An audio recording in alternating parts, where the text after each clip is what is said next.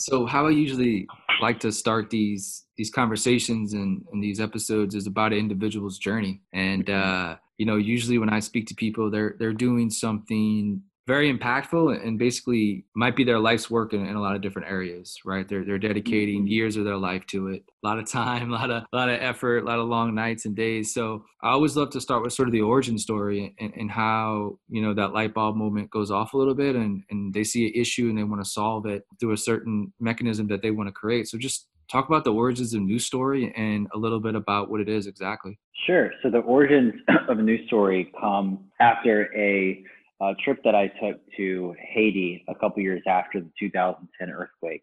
Mm-hmm. And when I went down there, it was actually for another startup that I had that was not a charity, it was a for-profit startup. And we were going to give a little bit of the money we were making back to a charity. And so that's how I kind of got exposed to extreme poverty, especially in international development.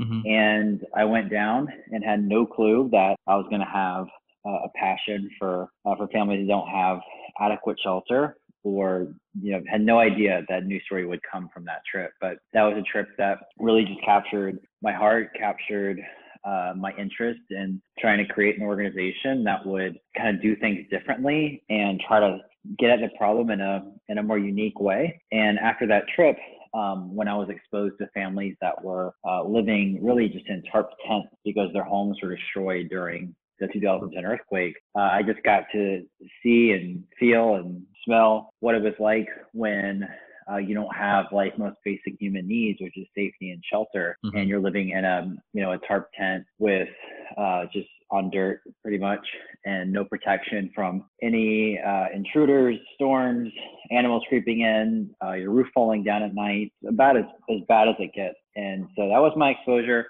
And I kind of came back, and I was pretty young. I was 24. And I didn't have experience in the nonprofit world really at all. And so I didn't think about starting my own organization. I tried to go find other organizations that I could get really excited about.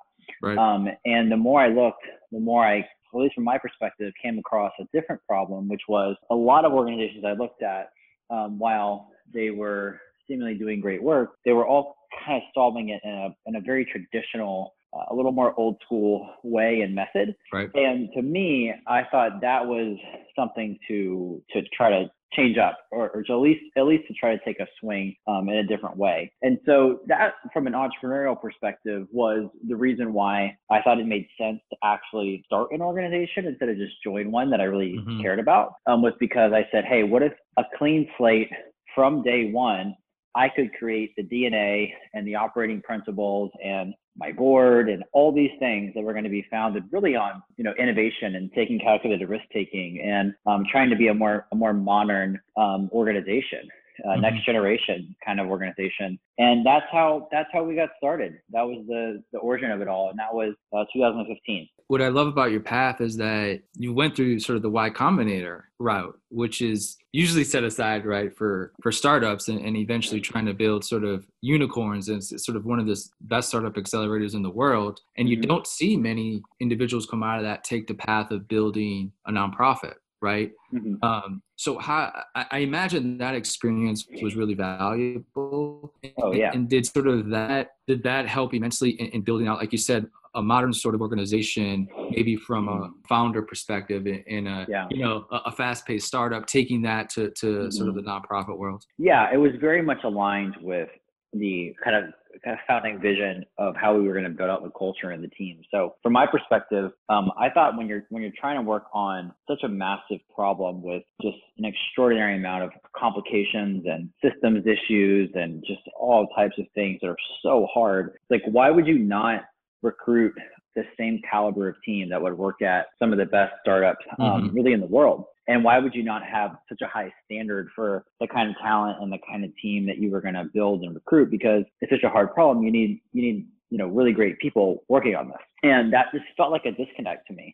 It felt like the kind of people that would go to Silicon Valley to build great startups. I don't think a person would say those are the kind of people that are going to go join a traditional charity, right? Mm-hmm. There's just a disconnect. Right. Yeah. And to me, that never made sense. Why?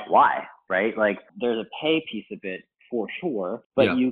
there's other ways to offer, a really great experience aside from pay. And I think you could pay people well, but that's a different conversation. And so that was part of the founding vision. And so Y Combinator was, really just an accelerant to what we already had planned. So when we got in there, that then helped us get really our first core donor base, which mostly were folks in tech or venture capital, given just Y Combinator's network. Yep. And then from there, we kind of, started recruiting our first few team members that also somewhat came from the startup or technology world. And then it just kind of snowballed from there. And then of course we do international development. So we need people that are excellent at international development as well, which we got from the beginning too. But yeah, your DNA and how you start, the good news is that if you're an entrepreneur or you're, aspiring to start something, you get to control that. Yeah. And once you start, things get set pretty quickly. And so you need to be really clear up front about how what you're doing is going to be different, and what are your aspirations for the kind of people that you want to join, the kind of culture that you want to build. And then you got to be incredibly intentional about making that happen in the beginning. So let's talk a little bit about what the organization does, right? And its sort of mission, because obviously it's one of the biggest issues in the world, right? Housing is something that, maybe here in sort of North America, it's not as prevalent. Obviously we have homelessness at a great scale in some cities. But just for Haiti, for example, it's such a different, the poorest country in the Western Hemisphere. It's different when you drive there, right? And you see it. So how, I guess initially when New Story happened, was it just building a community of housing from just local builders, right? Raising money. I remember when you first started, it had people were basically raising money as their birthday, right? Instead of giving me gifts, landing pages that said, hey, for my birthday, give $25. We're going to try to build a home for a family in Haiti after the earthquake. And that seemed to do really well.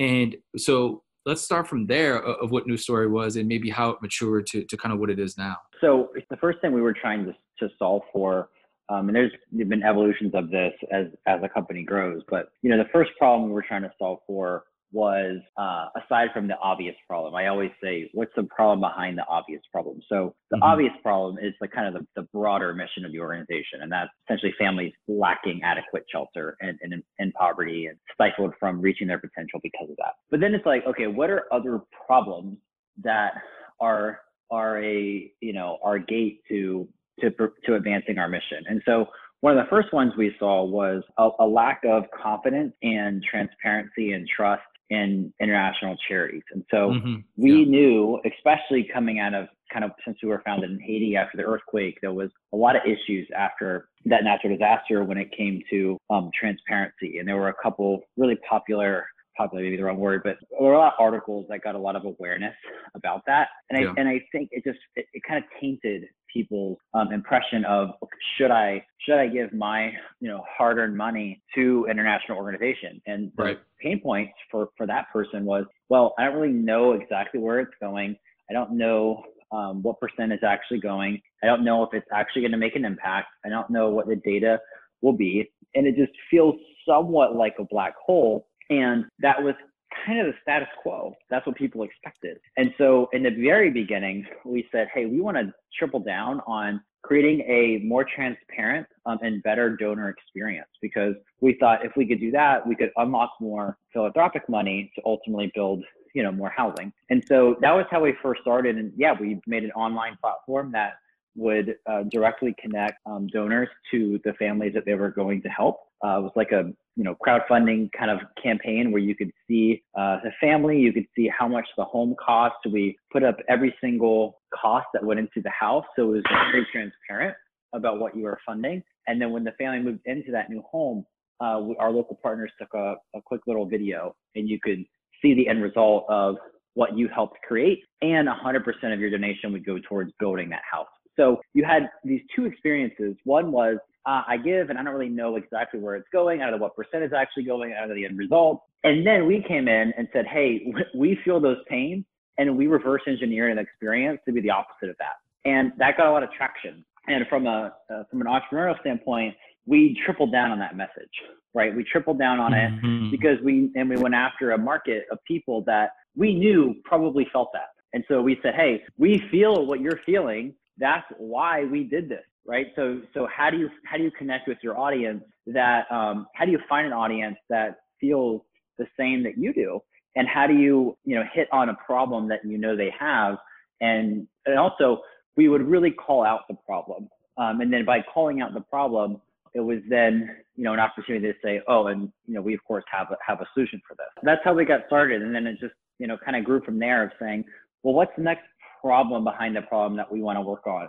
And it kept going. And so for the houses, like you said, I mean, there's sort of traditional homes that are being built by like the local community? You provide like the financing, and then you pay obviously, workers to build the homes. Is that sort of how the structure works to this day, at least? Yeah, that's right. So pretty much all of our homes, 90, I don't know exact percentage, but close to 100% are built by local workers using all local materials. And so that's how it's done. We provide supplies, local jobs. It helps the local economies.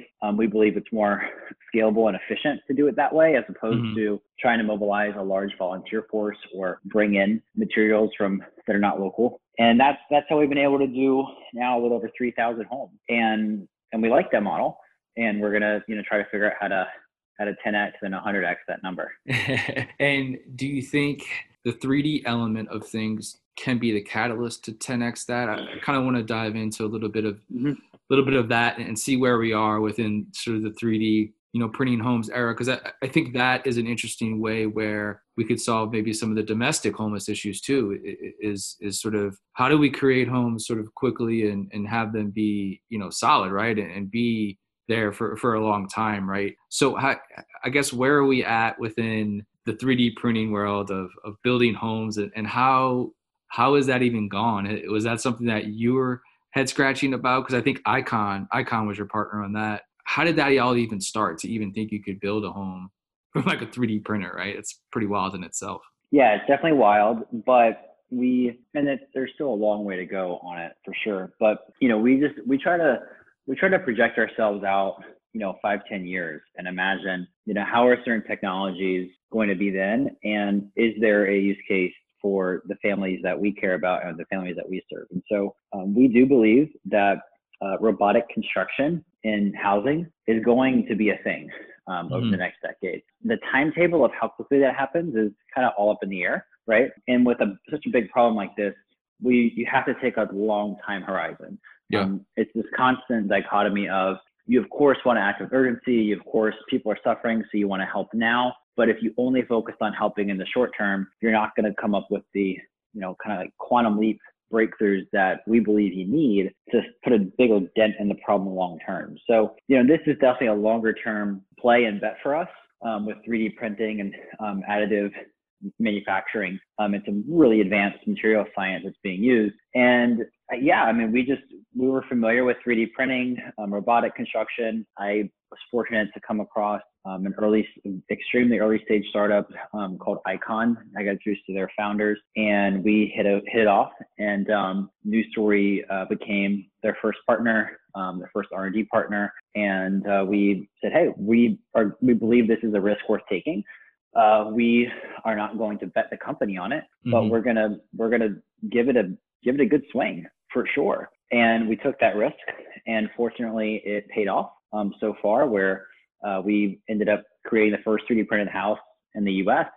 We then went on to, in 2019, create the world's first 3D printed community of homes down in Mexico. And it was a good start. There's a very long way to go, but that was some of our thought process on it. We always like to have, longer term, big picture, more risky, but if they work, could change everything bet. And then of course, we still want to have a very consistent direct impact quarter over quarter. And so it's, as a leader, you're always thinking through what's the short term, what's the long term. And, we don't focus 100% on either one. It's always kind of a back and forth. Yeah, no, it's an amazing, I guess, idea. And then I guess the one question I have with whether it's, automation within, driverless cars and 3D homes, right, is because we just kind of touched on the effects that, you're actually employing people locally, right, through building of the homes. And would the eventual, maturity and technology in building homes take away from that, right? Is there a balance that can be struck where we don't lose those jobs in building these homes because, these robotic sort of buildings become, so efficient to build and produce? Is there a way we could still, keep the local jobs, right, but still have scale in building homes? Our answer is it's both. We think that you're always going to need manual labor to build homes at scale. We think that you don't have to have manual labor building 100% of the home. We think that you should take out as much of the manual labor humanly possible. So, and you ask why? Well, the answer is because you need a lower cost house. And to get a lower cost house, labor is a big piece of it. And if you could do a home for a lower cost, well, then in theory, you could do a higher volume of homes. And so you're still going to have job. You're always going to have, we believe, you're always going to have manual labor on housing. You have to lay the foundation. You put on the roof and the doors, plumbing, all of that stuff, right? It's going to be done manually. And so we are trying to find innovations that can do a large chunk of the home construction process that can be automated or can be done at a lower cost. And will it take some jobs away? Probably. But to us, it's way, way, way more important for families and children that are living pretty much in life-threatening conditions, right? To have a safe home where they can actualize their potential and grow up in and actually have a chance to live out their dreams, as opposed to, helping a construction worker make a little extra money. Yeah, so for sure. We think that you can do both. When talking about the community in Mexico from the 3D printed homes, that community, I guess how did you even find the community, right? And talking with local people there, it's was it a difficult process to go into a community and be like, hey, we're gonna build 3D printed homes? How is that different from legally and local governments to talk to them about building this type of home or this type of community versus normal housing that you build in sort of other areas? Yeah, I mean, look, there's always, when you're doing any kind of new technology, that's part of it, right? And that's any technology and, pretty much throughout history. And so I think it's just an adoption process where people are rightfully so going to be a little skeptical up front and question. And you got to be smart about where you want to get your proof of concept. And, for us, the most important thing was optimizing for safety. And so that meant doing a lot of things that we actually paid more money for to ensure that families were going to be safe in their homes. So, we over-indexed on, the foundation. We made walls even strong. We did all types of things that were very above and beyond and cost way more to ensure family safety, right? And so, and then, after you get, I don't know the right number, but call it a couple hundred homes done, you may not need to do that as much in the future. And so, and people need to see it, they need to feel it, you need to build confidence. And then over time, they have to want it, right? The customer's always have to want the products or the new innovation. Bezos has this quote where he talks about the only things that are innovative are the ones that get adopted, right? So, if Amazon makes a bunch of crazy, awesome new technology, but nobody uses it, that's actually not innovative, right? It's I would say pointless. Yep. And so the only innovation is things that are adopted by customers. And so you have to see, do they like this? Do they want this? And that's up to the innovator to figure out. What have you and the team learned from, because it looks like you're in 4 countries now, thousands of homes built. What has been some of the big takeaways from building that many homes, working in that many countries? What have you learned throughout that process? Yeah, so kind of the key principle for us at New Story is finding the best local partners and local talent and just doubling down on them. So we're not going to be experts in or have long-term relationships in a village in Haiti or a village in rural Mexico. So we got to do a really good job at identifying and discovering the best local partners and talent there, and then form really smart and good relationships with them where all incentives are aligned, really from New Story, a local partner that's usually a nonprofit, and then a local government or municipality. And, we have a process now that is somewhat similar to an RFP of designing and building a community, and things all need to be aligned up front And you got to just be really smart about where you go to work and make sure you have that alignment. If you don't have the alignment, you're setting yourself up for failure. And we've learned of really what is most important up front. And every community that we build and the more we expand, we're learning from all of our previous communities. And so our intelligence around this is just getting better and better because we, put a really high value on a value we have called improve through learning, where we're just constantly learning and getting better, and it's just making the process better. Mm-hmm. I want to talk a little bit about the maturity of the nonprofit maybe sector and innovation within that. Mm-hmm.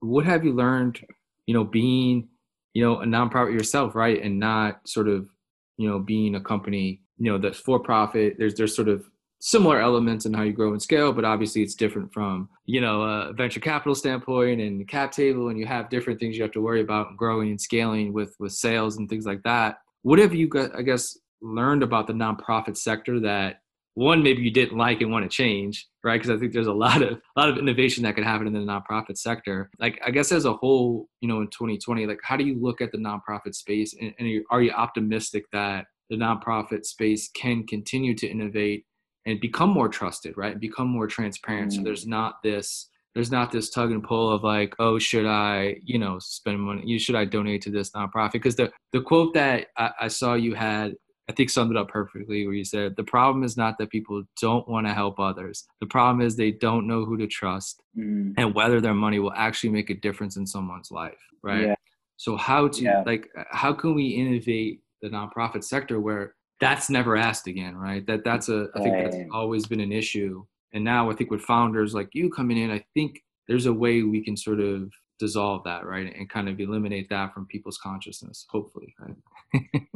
Yeah. I mean, look, it's, my honest take is there are definitely some encouraging examples, but I think at large, just being honest, probably more pessimistic.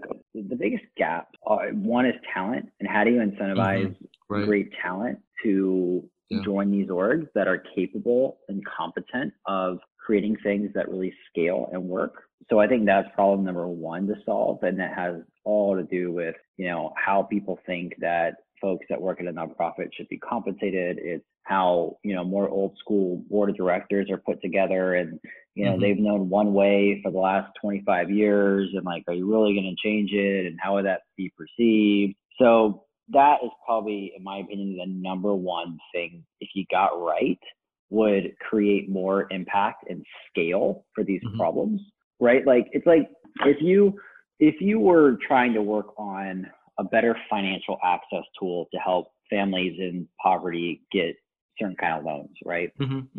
Okay, would you rather have 20 people that left Uber that are engineers and product designers and excellent growth marketers, or would you rather have a more traditional 20 people that are coming from like, kind of an old school nonprofit? Right. What do you think who do you think would be able to get that to reach 1 million people in need, right? And would it be worth paying the team coming from Uber, I'm not going to know exact number, but 5 times the amount that you would pay the other group? I would argue 100%, right? Like, if your end goal is getting to 1 million people and doing it quickly, like, how do you set up systems and incentives and alignment and expectations to do that?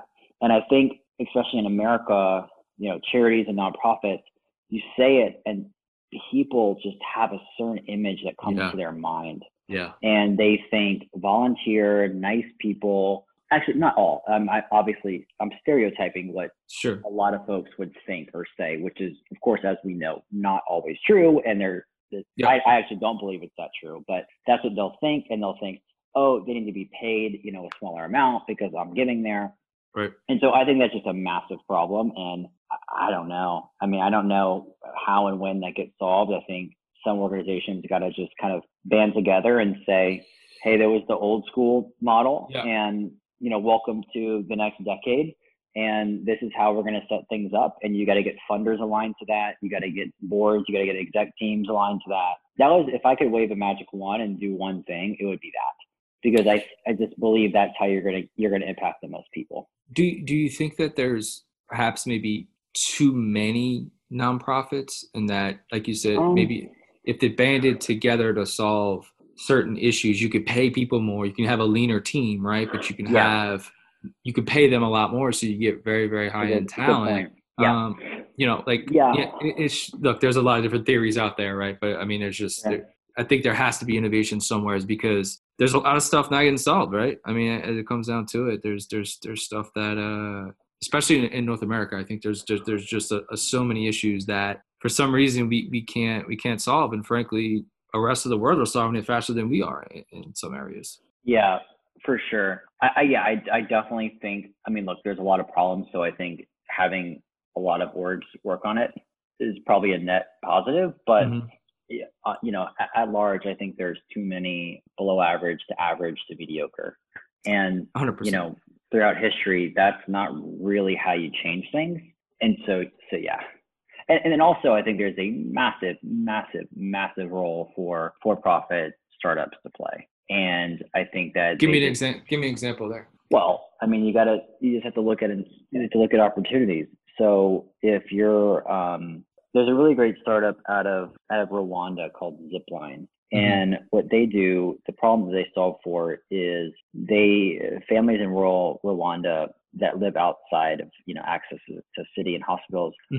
It takes them a really long time to get medicine. So they have, the roads, and it just takes them a long time to go get medicine. So what Zipline did is they said, wow, that's a pretty big problem. You have to come up with a new way to solve it. So they said, how can we get them quick medicine? Drones would be cool. And they created a drone logistics technology company that delivers medicine to families in rural Rwanda and drops it off in front of their home. Pretty incredible. Who pays them though? Right? Like what's the revenue? The government. Okay. So the government pays them, and they have, it's a big market. They actually just passed $1 billion valuation. They have extremely high impact. And if, you were an investor and employee, there's also, really good returns financially. So more places, that to me is a really exciting example, because you have to have these new innovations like that. And I don't think current the majority, at least 99% of current nonprofits are not structured to create a drone logistics innovation, right? Like, it's totally, not going to do it. It's like they don't have the team, they don't have the money, and it's not their fault. It's just how the system's set up. It's how the system's set up. And it's like the government's not going to do it either. So would you have to have a lot of for-profit startups that get into the game? I think that's exactly what needs to happen. I think the for-profit marketplace can actually solve education. It could solve poverty. It could solve food insecurity. A lot of these areas, I think, usually individuals that start those innovative companies in, SaaS products, right? Or whatever, rather than looking at food insecurity. How can we solve that? How can we create a business plan around that to really scale? And also, I think it takes an investment, right? And it's that totally for investors out there to invest in companies that, maybe they're not going to have $1 billion valuation, right? Maybe it's only a $25 million company, right? But it's like solving food insecurity, right? So I think investment plays a huge role in the same venture capitalists that are like donating to News Story, right? Donating to all these nonprofits. They can invest in companies, right? For example, like I'm just spitballing here, right? But like if News Story started a for-profit entity, right, in the United States, right, to solve homelessness, right, or solve like decay, like building schools in very rural areas, right, or building housing in rural areas or inner cities and stuff like that, then could the government, pay, News Story, the for-profit entity, to help solve the homelessness problem in America, right? Like these are things that I would like to see happen, right? Because, but again, those revenue models are hard. You're depending on essentially governments to pay, which is always a bit sort of difficult because they have budgets that change every so often. So I do think that the for-profit model has the ability to solve these problems faster. And I think it's much more innovative. I just think the system is just not set up that way, right? Correct. is there, and I'll wrap up here soon, I promise. But is Yeah. there a way that there can be sort of to me, I look at the 501c3 and sort of the innovation around legal statuses where Mm-hmm. maybe there's a nonprofit status that actually does pay taxes, right? Maybe it's just 1%, right? But it's something, but they still get the tax benefits, right? The donors still get some things, but the Yeah. nonprofit pays a little bit of taxes to where there's a sort of a hybrid model a little bit. I don't know. I don't know if there's something that can be innovated within the legal status and structure of a nonprofit. Yeah. Yeah. I mean, I haven't spent enough time on it, but I think it's worth exploring. I think that you could probably start a whole nonprofit that's dedicated to some kind of mission like this. Right. It's actually something I would like to be involved with, which is like a helper, but yeah, it's changing the perception in the system that I think stifles and governs and caps what could and should be at these organizations. And I'm telling you, if you can have better incentives, and I don't know the answer to that, bigger things. I mean, look at, I don't know if I want to go there with this one. All right, I don't know the details, so I'll just give it as like a very high level example. Sure. Because I don't know the details. But look at what SpaceX has been able to do in a very short period of time, right? Compared to some of the plans that NASA had. And I'm not mocking NASA. No, I love NASA. No, it's amazing. But when you think about what is SpaceX? It's people, right? It's people that left certain places to join them, right? And so it's not like they came in and like had all these magic secret tricks that NASA didn't know about forever. They just got the best people. And what if you could do that for food insecurity, right? What if you had the same talent that was working at SpaceX to focus on food insecurity for 5 years? Like what do you think would happen, right? And the problem is you compare, it's a completely different world of what that team could probably get done versus any other organization or government. Yeah, for sure. So I usually like to end on the future a little bit, and I know we didn't even really touch on COVID and if that's affected a lot of the builds or not. Maybe another time we'll get to chat again. But I like to look at the future and what 3 to 5 years looks like. What are some of the goals you guys have set? What are some of the missions and successes you want to see within these next 3 to 5 years? Let's say. Yeah, for us, we're still a pretty young organization. This is our 5th year, so we have a lot to learn and a long way to go. But success to us is really twofold. Number one is we have very clear goals of how many homes and communities that we want to build ourselves as one organization. And in the next 5 years, we hope that would probably surpass 25,000 homes and a little over 200 communities, which is great. So that's kind of goal number one. But then goal number two is, how do we have an impact outside of just our direct organization's capacity? And how do we influence and help other nonprofits and government? So how do we turn a lot of what we're doing inside out and provide templates and technology and processes that others can use to be more effective and more efficient? And then we measure how many people are they touching through what we help them with. And that to us is how you have a much bigger number and a much bigger impact. So those are the two things that we're really working on. Amazing, my man. We'll keep just pursuing everything. I mean, give big props to you and the team. I think the journey so far has been unbelievable, man. Thanks. I hope that people look at you guys as sort of a benchmark in what sort of the new generation of nonprofits can be, and nonprofit teams, and how that structure is built, how you can scale nonprofits like you can scale companies. I just think the thought process needs to shift a little bit. And I think you guys are an A+ model for it. So, keep grinding, man. Keep fighting the good fight, and just keep doing your thing, man. Congratulations on everything so far, and best of luck in the future. All right, man. Take care. Blessings.